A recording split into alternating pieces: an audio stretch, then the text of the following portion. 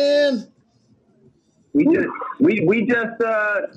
just getting ready to help change the world, brother. Listen, taking it all in stride, the good and the bad. And look, I'm telling you right now, change the world is not the word. First of all, because I'm so excited, man, I gotta thank you guys. I gotta thank both of y'all from the Vibe team and from the eSource team. I gotta thank y'all so much for this amazing opportunity, man. This is truly. Well, listen, that's because Licia hooked us up. Licia Rotundo, social media manager for Taya, and my wife Kim. The whole camp, shout out to him, man. I'm talking about Liz. Listen, when I got this phone call, and I got to tell you something funny too before we get into this, because it's like I don't know if I just been sleeping under a rock, or I don't know if this just was just G4 classified top secret, because somebody sent me a link to this, and I was just blown away. I'm like, yo.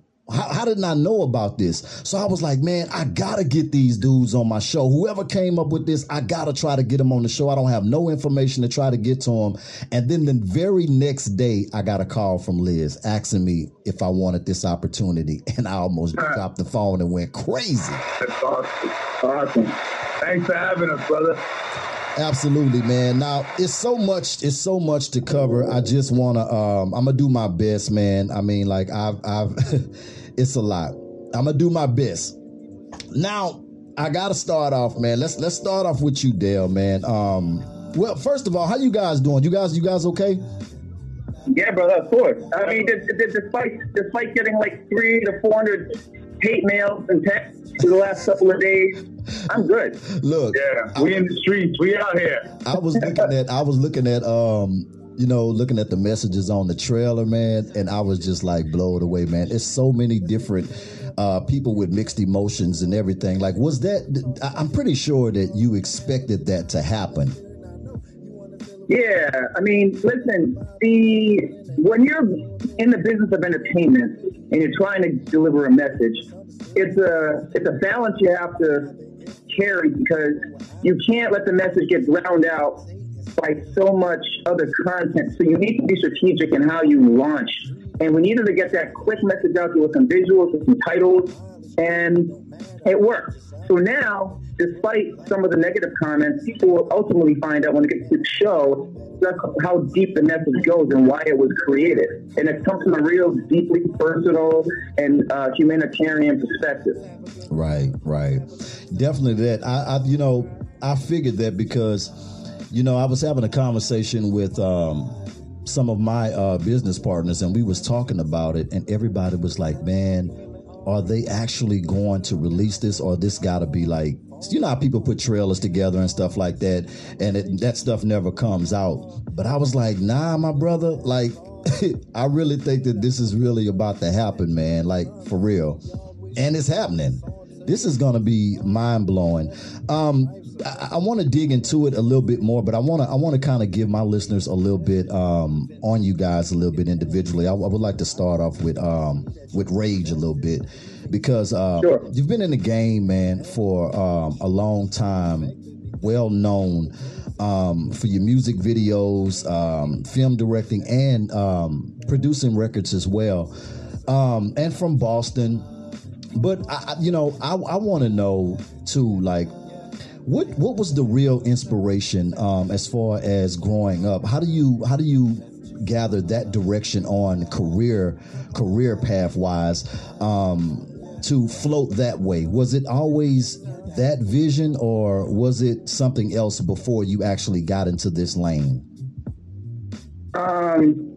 So, we're all products of our environment, and sometimes our environments change with decisions that we make in our lives. And so, depending on a lot of variables, we all end up writing songs or writing poetry or painting pictures or telling stories based on what we experience. And although I've been in this business for a number of years and I've had a lot of humble success and have been close to the mountaintop with a few other big projects, what I discovered is that very, very old cliche, which actually is more truth than cliche, right, that goes, write what you know, really has garnered me the most recognition and traction than anything I've ever done. And so with Cracker, which basically is a culmination of the last 35 years of my life, having been married to Kim, who's black, for 27 years, and been engaged with mostly minority women for much of my life, and then also having been locked up a few times, and just, you know, dealing with all kinds of different circumstances that are mostly regarded other than white. I certainly have a lot more perspective of all the various nuances of being around and hanging out and working with black people than my white friends and family, who all think they know somebody who's black, or they think they know the black culture because they've got a black coworker or they did a rap video, but they just don't get it. And they never, and it wasn't until Charlottesville happened, and not because of Charlottesville, but because of the seismic shift of negativity I saw on social media, that I realized that something really bad is about to happen. And then I said to myself, what would make these, not the extreme Klancesters and the neo-Nazi skinheads, not the devout, you know, small-time faction of those kinds of individuals, but the bulk of white America that thinks they're not racist. I call it, I would normally use the word ignorance, but I've learned that ignorance that word itself can incite certain reactions, so I use the word blind. Most white people are blind to the black experience and why, you know, there's such division. So I said to myself, what would help make people see their own blindness to racism in America? And I said, what if it was their 9-year-old white daughter being raped, or their 100-year-old grandmother whose feet is probably getting clubbed in the face with a stick? Wow. It wouldn't sit very well. Right. And so that was the aha moment that I had, and I knew obviously it would piss off a lot of people, but I didn't care. I mean, I almost regard it as disruptive filmmaking, which serves a couple of different purposes. And as you can see, with just this trailer, this 90-second trailer being released just a few days ago, we've gone global. Right. And that's with nothing behind it except just artistic passion and people that have come together to help get this message out. And that's what it comes down to. Right. Renzo, man, now you from... This isn't a Disney movie. Born in Brooklyn, New York, man. East New York, baby, the home of every legend. And I was born in the same hospital as Biggie Smalls, St. Mary's. Wow. Now, yeah, I was raised in Queens, though, Jamaica, Queens, like LL, 50, you know, those areas. You know? Yeah, that rich history right there, man. Rich history right there. Gorgeous.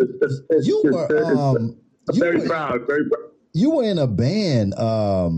You were doing music, man. Sworn Enemy. Yeah. And it was basically like a hardcore metal. Yeah. Which I went checked out some of the music, man, and actually really dope.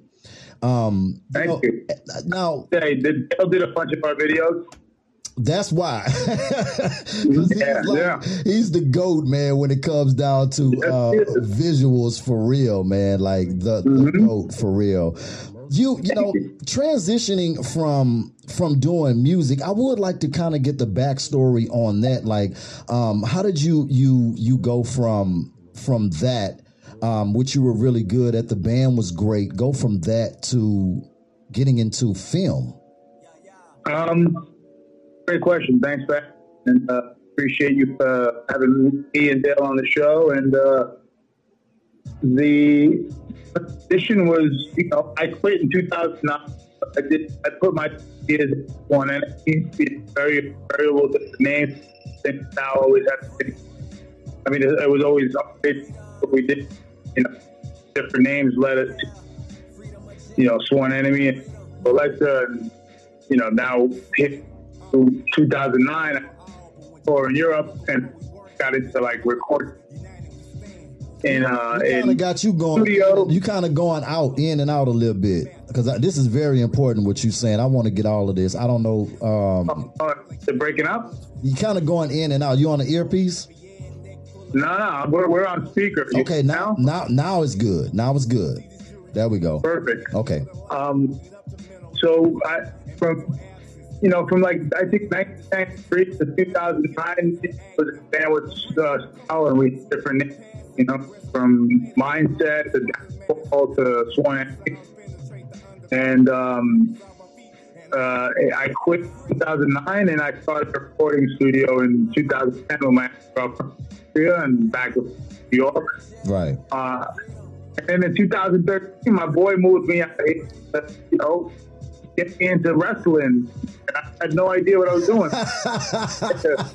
Wrestling, yeah, that stood out to me right there. You knew I was gonna ask you about the wrestling thing, man. Yeah, I was like, what the fuck? I was big. I looked like kind of like a Triple H. But I'm Puerto Rican Italian, so my boy was like, yo, you need to move out here. One of my closest friends was like, you need to move out here and we'll make you a wrestler, and you'll be like the Puerto Rican Italian Rock from Queens. I was like, genius. Man, I have no idea about that. But I ended up coming out here in 2013. Didn't love it. My uncle was a pretty big from Puerto Rico called Jose Estrada. He trained, he wrestled with the Rock family. He wrestled with Hulk Hogan, with Peter Maivia, man, Rocky Johnson, Jimmy Fly Smith, all the great. My uncle. Yeah, so I was in my blood to my Puerto Rican side, and like, yo, I'm gonna give it a shot. But I loved it, but I wasn't in love with it. And everybody was telling me I can act, and I've been whole life. Okay. What a headshot is. Or, hey, let me interrupt real quick. We were one of our videos at the undercover on back in the day. I know Lorenzo, you remember that's wrong. And it was, I think, September, and he came in one of these, hey, to be not motherfucker, I mean, that's a fucking question. I was like, hey, perfect. Yeah, my Shakespeare Italian line.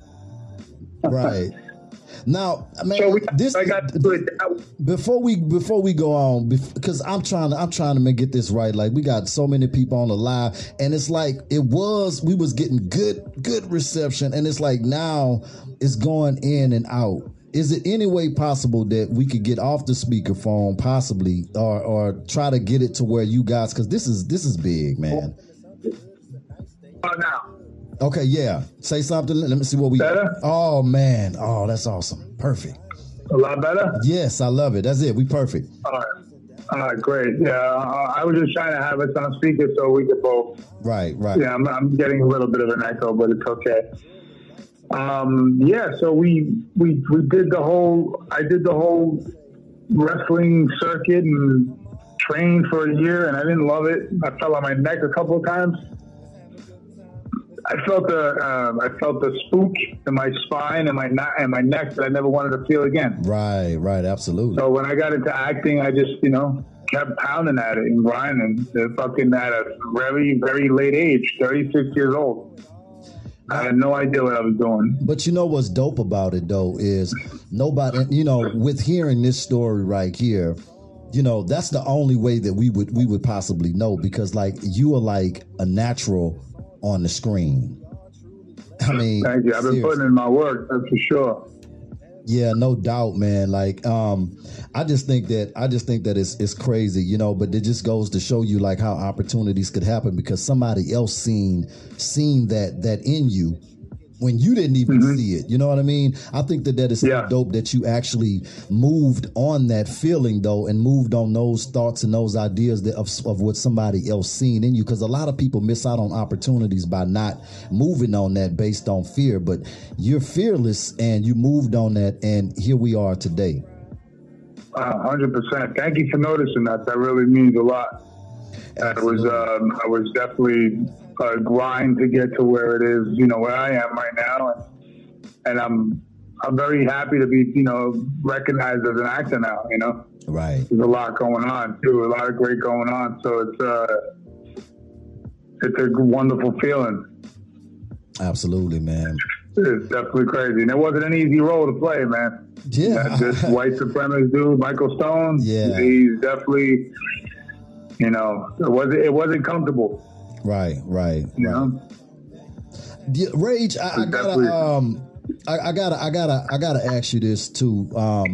Timing wise, I know with everything going on, you know, I seen a lot of people were saying in the comments and stuff, they were like, you know, wow, you know, this is definitely something that somebody's trying to come up on as far as doing it right now with all of the Black Lives Matter and all of the hate crimes and all of this stuff going on or whatever. But I seen the vision. I seen the vision and felt where you were going with it. It's like, why not? Like, this is the perfect time to drop it. Do you think that people just afraid of pushing something like this, a storyline like this, so far out in the front because we're not used to seeing it this way? You know what I'm saying? Because I mean, if you think about it, it's a lot of other movies that's out there doing it, but like the other way. I think this is the first that's going to be the first ever to be depicted like this. So to your first part. Can you hear me okay? Yeah, absolutely. Okay, so to the first part, remember, I actually started this 3 years ago at Charlottesville. Right. It just so happened through fate and destiny and timing and circumstance that we decided to do this at the start of the pandemic. And so we were on schedule to have an August, September, sort of July, August drop. And then what happened, unfortunately, was Ahmad. Then it was George, it was Brianna, and then it was the gentleman down in Atlanta. So timing-wise, again, fate and destiny has just put us here. And none of us consider that to be an accident. Right. And to your latter part, there's just based on, I've always known that there was racism. My first movie I did, independent movie in 1997, shot in New York, called Colors of Rage, is based on an interracial relationship. Right. And even then, in my script, some movie executives that I was talking to, they would literally tell me in my face that racism doesn't exist and this wouldn't happen. In 1997. Wow. And I'm telling them this script is based on a true story with real factual events that I was involved with. Right. So people have been blind for far too long. America has been broken for far too long. America has been ignorant for far too long. So the time is now for people to see it from the other side. Now, I understand, like I said before, the extreme KKK, fear of a black planet, neo-Nazi skinheads that send me death threats. Those people are scared. Right. Some of the extreme blacks who say, how dare you do this, and how now you want to take slavery from us. That's not what this is about. And if you don't like it, like anything else, a song, movie, turn the channel or swipe left. Because this is what the people want to understand. Right.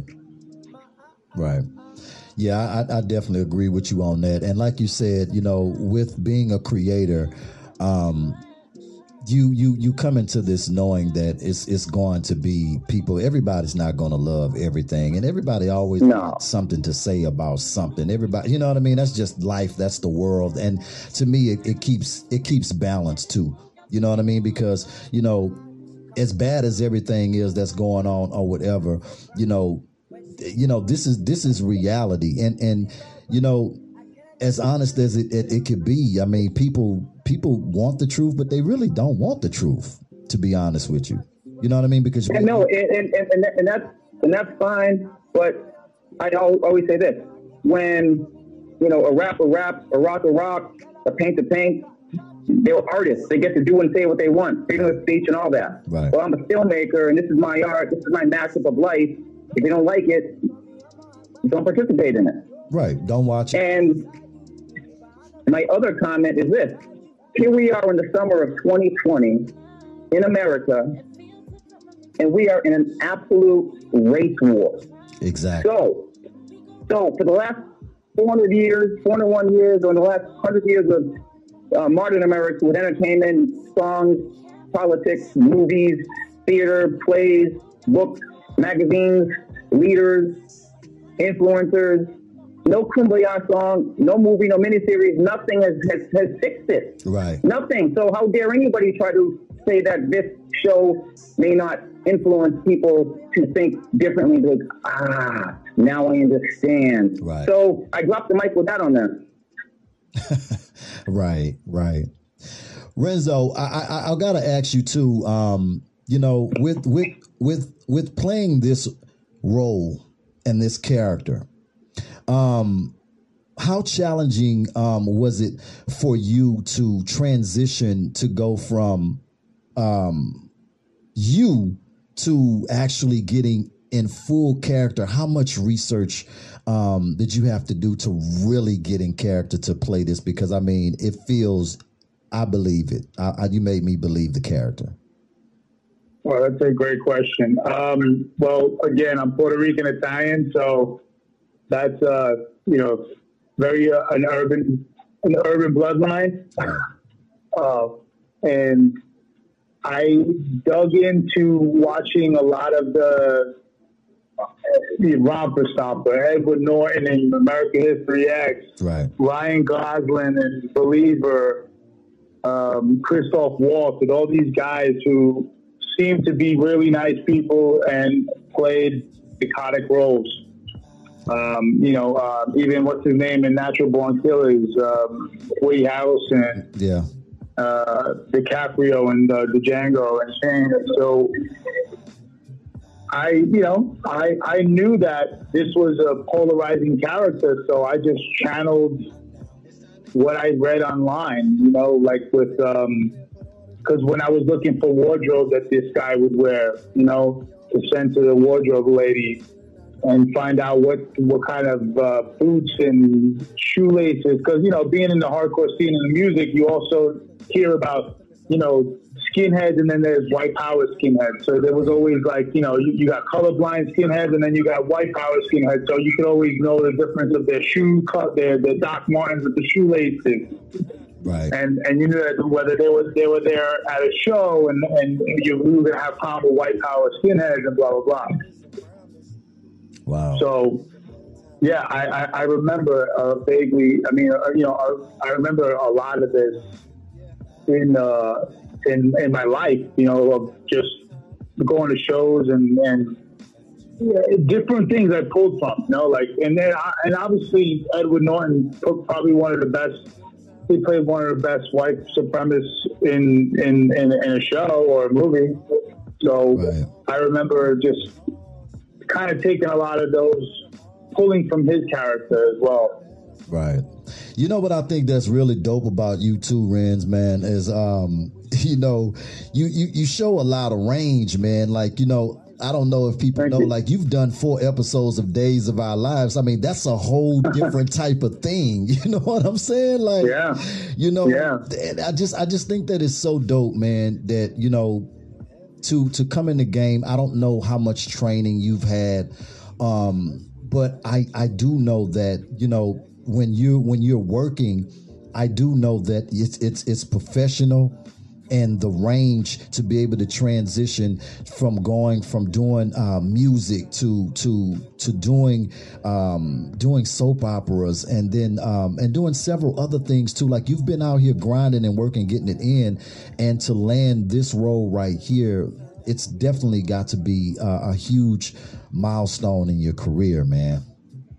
Yeah, it's definitely big steps in the right direction. And I come from a really good family, so my mother and father, my mother's from Puerto Rico, my father's from Naples, I'm first generation here, come from nothing, so I'm humbled. Right. I was raised in my Puerto Rican household, my grandmother and all my cousins, and we all about family. And, I have different, I speak Spanish, I speak Italian. So it's like, my range I haven't even fulfilled my full range potential with Spanish and Italian and everything. Wow. So thank you for noticing that. Also was in Ballers, Game of Thrones, and, so that, I do whatever I got to do to get. I played in a comedy as a funny meathead guy in a movie called What Now? Actually, Ice-T's in it and Busy Bone. Right. We did that. That was a small hunting at Silver Falls. I mean, you was in that. Yeah, that was. I played a cop in that. Yeah, that was a fun little role. Yeah. I played a cop. That movie's actually for the budget. You got to be. It's a pretty good movie. Absolutely. Yeah. Rage. Yeah.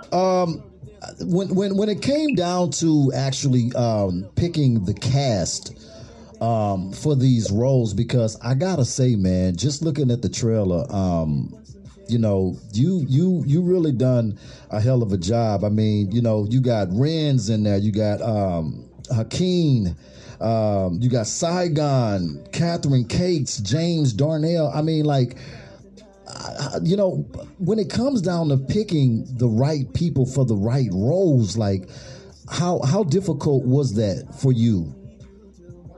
Well, when you've been doing this for as long as I have, over all these years, you build up such a Rolodex of talent on both sides of the camera. Right. And I've worked with everybody, for the most part, that's on that project one time or another. So when you're making a project independently, when you have very few dollars, you always call on your people that you know you can count on before trying to go to somebody else you might want to work with, but then you know you got to go to managers, agents, and negotiations, and it's just you don't have time or money on that kind of stuff. So you go to the people that you know you trust, that have always had your back and you've had theirs, and it makes for, you know, a much easier production. So I'm always going to, you know, lean on those calls first. And listen, there's a reason why Scorsese and Spike Lee and those kinds of guys, you always see repeat actors in their productions, because they have relationships and they've always had each other's back. So that's the way I am. That's the way, you know, I guess a lot of people that have success over a long period of time treat their friends and family. You know, it's no coincidence that you see those kinds of, you know, continuing relationships evolve over careers. Right. And I definitely understand that. And I guess it gets easier as the relationships does build, because when you are creating and have visions, you can kind of like get an idea of somebody for the role already. Like, yo, I think that this would be dope for such and such or such and such. So I guess it does kind of gets a little easier as relationships build and as time go on, seeing other people on screens and other roles that they've played or whatever. I think that's great, man. That's great. Yeah, thank you. You know, it's just, again, longevity in relationships, and anybody would tell you, whether you're on the music side, the film side, the writing side, even on any side, if you got longevity in this business and people speak highly of you, you're always going to be able to have people come to you, no matter what the budget is. Right. Now, coming up with the title, man, Cracker. I would like to get both of you guys thoughts on that. So it's pretty easy. In 1988, I was locked up in Orange County Jail in Florida, and I was playing spades for push-up, and I beat this guy, black guy. He got pissed off, and he ended up calling me a cracker. Oh my God. So that word has been with me for all these years, and I never would have thought that it would end up being the title of, you know, one of my more illustrious productions. Right. But it has. And initially I was going to try to be a little bit more ambiguous and artistic with it, call it the enslaved or something a little bit more not so on the head. But then I said to myself, no, I'm doing this because people need to be cracked right over the head with this. Right. I mean, I am so tired of people saying, well, racism doesn't exist. No, I'm so tired of it. So you know what? Imagine a big poster on Sunset Boulevard at Times Square called Cracker, like looking you right down in the face. God, Rage. Ooh, so that's why it's called Cracker. Right, look. And felt that way. Yeah, definitely, man, and the visuals. Renz, man, I gotta ask you too, man. Have you know, any major backlash you've been getting, like, from friends? Have you lost friends? I mean, like, gained friends? Like, what's been the experience, man? Like, it's been any friend that's seen it prior to our release has always been like, wow, it's ballsy. Yeah. I've been getting white supremacist dudes hitting me up, like they're hitting up our Instagram and threatening Dale, they're threatening me, you're going to die, they're calling me all kinds of different names, whatever. We don't need to get into any racial slurs. All I can say is bring it. Right. Straight up. Because, this is art. You know what I mean? We're not trying to start anything. We're trying to change people's minds from being so, blind and, we're trying to shift them into a better, positivity. Let's just, negative shit doesn't do anything. Right. Doesn't do anything for us. It brings us nothing. Negativity, negative thoughts, negative things. Positive thoughts, positive things. It's very simple. Right. And have I lost friends? I mean, if I lost a friend because of this, then they're really not my friend. Absolutely. I agree with you. But I don't think so. Yeah. I don't think so. We'll see, but I definitely been getting some death threats. I got. It's pretty funny the data we're collecting. Yeah. Between me and Dale, and it's just funny. They're shutting down a couple of Instagram accounts. I had fun. I had fun just reading some of the comments. To be honest with you, man, are really serious, man. Like they really, they got battles in the comments right now going on. They kill people getting killed in the comments right now. I've been dead 100 times so far based on mine, and I tell you what. Listen, no, for real. We got a lot of tremendous support. We've got people like David Sebastian, who's a fantastic rapper who just got signed to a big deal. I can't even divulge what label it's on, but he actually did the title track. It's called Nederland, which we spelled Nkkkaaland, and I think we're going to sit with him and do a remix using some of the 100 or so voicemails we got from people saying, all these horrendous things, saying I'm going to be hanging from a lantern, and they're going to burn down my house, they're going to shoot me in the head. So we'll have fun doing a remix with all those voicemails and some of the music that they send to us. It's pretty comical. Wow, man, that's gonna be dope. I don't take that stuff seriously, and if anybody that knows me, and most people do that we work with, and a lot of people in the hip hop community, that you can look at my history and see all the, whether it's Ice Cube or Game or RZA. I mean, just go down the list, and people that know me in town on both coasts, they know how legitimate and real and honest and genuine I am. Right. As does our entire PR team, which is mostly comprised of black females, from Alicia to Natasha to Piper Dellums, whose dad was a 30-year congressman and out of the Bay Area, who's also a co-producer, Rashida, Jay Tasha, and actually it was Jay Tasha's idea to drop this on Juneteenth.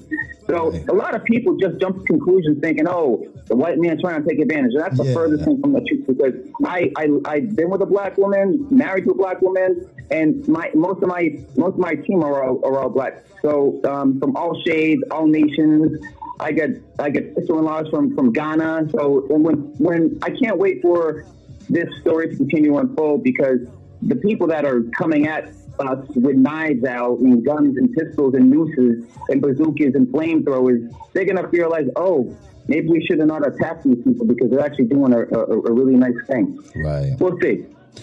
Right. I guess they just have to see the whole film, man, in order to really grasp the full understanding of what's going on. Yeah. And one more thing too, I want to mention too. I'm sorry to cut you off. We have a little bit of an echo. No but my wife Kim, she's been with me for all these years, seen me come up. My first film was called Colors of Rage, always dealing with racism. So I've always been on topic with this, and I've been ahead of the curve in this stuff. So there's been some, in 1981, her brother was walking to SVU in Jersey, and 3 white boys pulled over. They attacked him, and they picked him up and threw him over a bridge, killing him. And they never got charged by the FBI or the local police. Oh, so for 39 years, this incident has plagued the family. It's something that nobody even talks about. Right. I may even get backlash for talking about it right now, but this just needs to be said. It's like racism has existed for so long. It's not just the cop on black violence, it's the white on black violence. And although on both sides is always wrong, but we want to make things more right. But there is systemic racism in this country. And I'm glad that this moment, unfortunately, through the moment with George Floyd in that 8-minute murder, it's been a spiritual cleansing for not just Kim, but a lot of people. And I saw that during the protest, a lot of the reporters were interviewing mothers that we never even heard of, right, who had their black sons and daughters murdered at the hands of cops and white people that never get charged. So this is a moment that it's still not been realized to a fuller scale. And in some small way, I really hope that Cracker, which I use the tagline, I'm using science fiction as a Trojan horse, right, to help people see racism through a new lens. That's all it is. Right. Man, I tell you, it's just I'm having a moment right now, because this opportunity, man, it means the world to me, to be honest. I feel like I'm a part, of history being made, and it really means a lot, man. I'm honored, and we are too. Thank you. Thank you, brother. I really thank Liz, and I thank Kim, man, and I thank you guys, because I know you guys' schedules are super tight, and it's just getting started. But to be the first interview, to be blessed with that opportunity, man, I just want to tell you guys again, thank you so much, man. No, thank you very much. We appreciate it. Let's check in again in a few weeks, see where we're at. Absolutely. Let's put those social platforms out there, too, in ways that people can connect with you guys. Absolutely. How do we get this interview on? I think he's asking for it. Oh, I'm going to send everything to you. I'm going to send you out a direct link. Okay. Awesome. Raise. Real Raise. REEL. I'm sorry. The echo's killing me. Okay, go ahead. REEL. RAGE is the Instagram for Cracker, and crackerworld.com is where you can actually go see, pre-order our bundles. We got donations for Black Lives Matter, and we have Cracker shirts. We bundling up, baby. Right. Rance, put yours out there. Lorenzo Antonucci, Jr. for Junior. And so LORENZO ANTONUCCI, JR for Junior. And so at Lorenzo Antonucci Jr. And the pre-orders can be that's at crackerworld.com, right? Yeah. Yep. Also, we'll be dropping that. Hopefully by Friday. We can drop a pre-order VIP link to those who purchase it for, I think it's like $2.99. Yeah, I was going to ask you that too. So, how is that going to happen? So, it's going to actually come to that email, because they give you a number. I pre-ordered my copy, of course, and it's going to actually come to the email. Anthony, who's handling that, he's the one that's dealing with the bundles. I believe it's going to be a link from the mass email that's going to go to all the purchasees, and whatever is going to be like if it's going to be the donation is going to be separate, goes into the donation fund, and then the T-shirt and a link would have to be done differently, because it's been overwhelming how we set this up, to be honest. And on that subject, since we're also all consumers of content, what we decided to do was one of the frustrating things that we've had to deal with is when you go through an aggregator, which is basically a distributor for platforms, it's a lengthy process. It's almost too lengthy. It's literally 45 days from the time you deliver your content to get approved for iTunes, and then another 30 days for Amazon and Netflix and those kinds of platforms. So we decided to be disruptive along the same model that David Sebastian, who recently just dropped his own EP, which he did a tremendous number directly to his fans with a direct download, not even using iTunes, Spotify, nothing. Wow. And because of the results of that, he actually got a big deal. So we figured, okay, you know what? Let's have a private download. I think we're using Vimeo, and it's dropping Friday, right, as opposed to having that make everybody wait for 45 days, because again, this business is always evolving as the news is always evolving, and everything's getting faster and faster and faster and faster. So we will eventually still be available on those subscription platforms, but to supply the demand for it right now, we've got disruptive, creative, and we figured it out to do it this way. Awesome, man. That's what I'm talking about, man. Making it happen. Yes, man.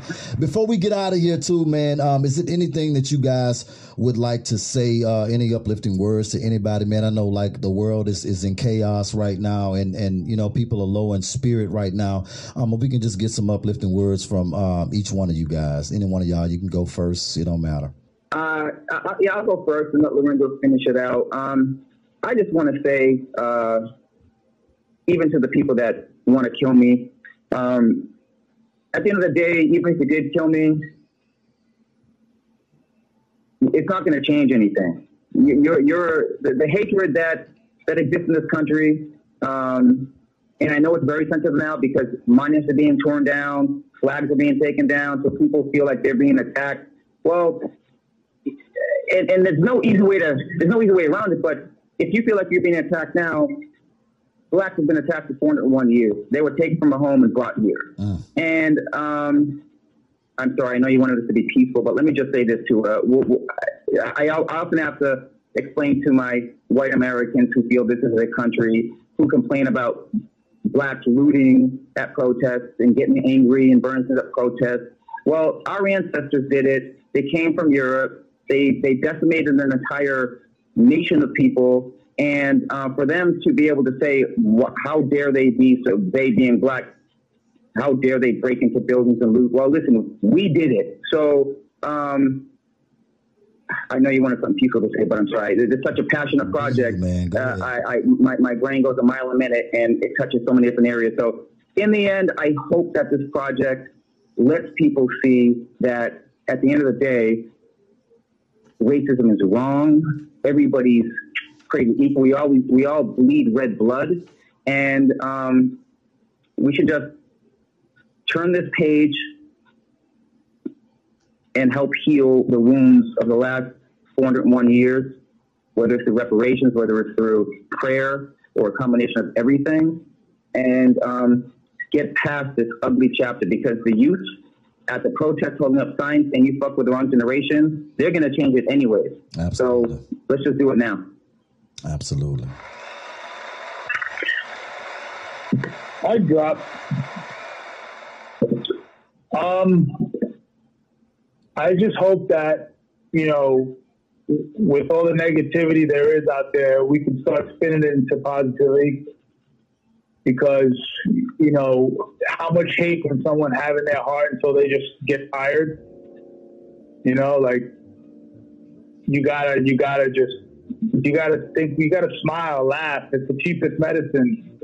Right. You know, like love and hug and, you know, just what else is there to do? Why hate on somebody for, you don't even know them? Absolutely. You know, it's disgusting, and it's just pure evil to just hate for no reason. So it's good to just, you know, hopefully this project, and I think it is, because it's obviously making some real fucking noise. Right. And I think that this project needs to, or will be, a guiding light, you know, like the people that are so, you know, blind by it, they're gonna hear about it, they're gonna feel it somehow. Right. And then hopefully it's for them so they can change. You know, hopefully that's what this does. It's medication. Right. Fix these people. Let's fix them. Because we don't want them to, we're getting death threats, but we don't want them to die. We want them to be healed. Absolutely. just heal, man. Just stop saying, what are you gonna do by hating and walking around with a damn swastika tattooed to your back Right. and with a Confederate flag? You don't even know what you're talking about. You don't even know why you got a swastika and you're in a beach with a bunch of people with Confederate flag bikinis. Like you're so idiotic and contradicting. You don't even know anything about it. Right. You know what I'm saying? Like, what are you doing? Right. And you don't even know why you hate. One of the best scenes in American History X is when he's starting to really change Edward Norton's character, and they're folding the clothes together. And he's like, well, I'm just, you hate me for no reason. I'm just gonna put this on my head. I'm just gonna hate you for no reason because I don't know why. I'm just gonna hate you. I'm not dropping the words, but Right. Why? What's the point? And I wish, if somebody on my team that's listening, please send them the song by Avery Wilson, the amazing, talented singer, songwriter who I did some music videos for. He's contributing a song that's going to play over the end credits, which start with the names of about 60 of fallen brothers and sisters, like the Floyds and the Trayvons and the Breonnas. This song he wrote only about 2 weeks ago. It was the perfect song to end Cracker. And it's beautiful, it's inspirational, and it's honest. So please, somebody on my team, send them the Avery Wilson song. It's called Smoke. Yeah. So look out for that. Send that to me so I can get that in rotation. Definitely, man. And also send him the Endland track as well, because that's just fire. So you have both sides of the spectrum. I got a quick message. So it's gonna be a link email to you. Okay. From thecrackerworld.com. Absolutely, man. Y'all make sure if you haven't pre-ordered your copy, man, you got to pre-order it now at crackerworld.com. Man, I want to thank y'all again, man, for blessing the platform, man, so much. And I'm wishing y'all, for me and the team, man, we wishing y'all more blessings, more success, man, and protection, man, while y'all go throughout this process and launch this history changer, man. Thank y'all so much. Thank you. Appreciate you having us on there. Absolutely. Yes, thank you very, very. It's the one and only Dale Restagini and Lorenzo Anticini, my special guest. Y'all make sure y'all be on the lookout for that cracker coming Friday. Pre-order it now, man, at crackerworld.com. It's the Vibe Show. Thank you, sir. 97.9. You're down, I'm down. It's time to get it. We on a mission. Let's take a minute and put all the things that we've been stressing on intermission and only talk about winning. We all want to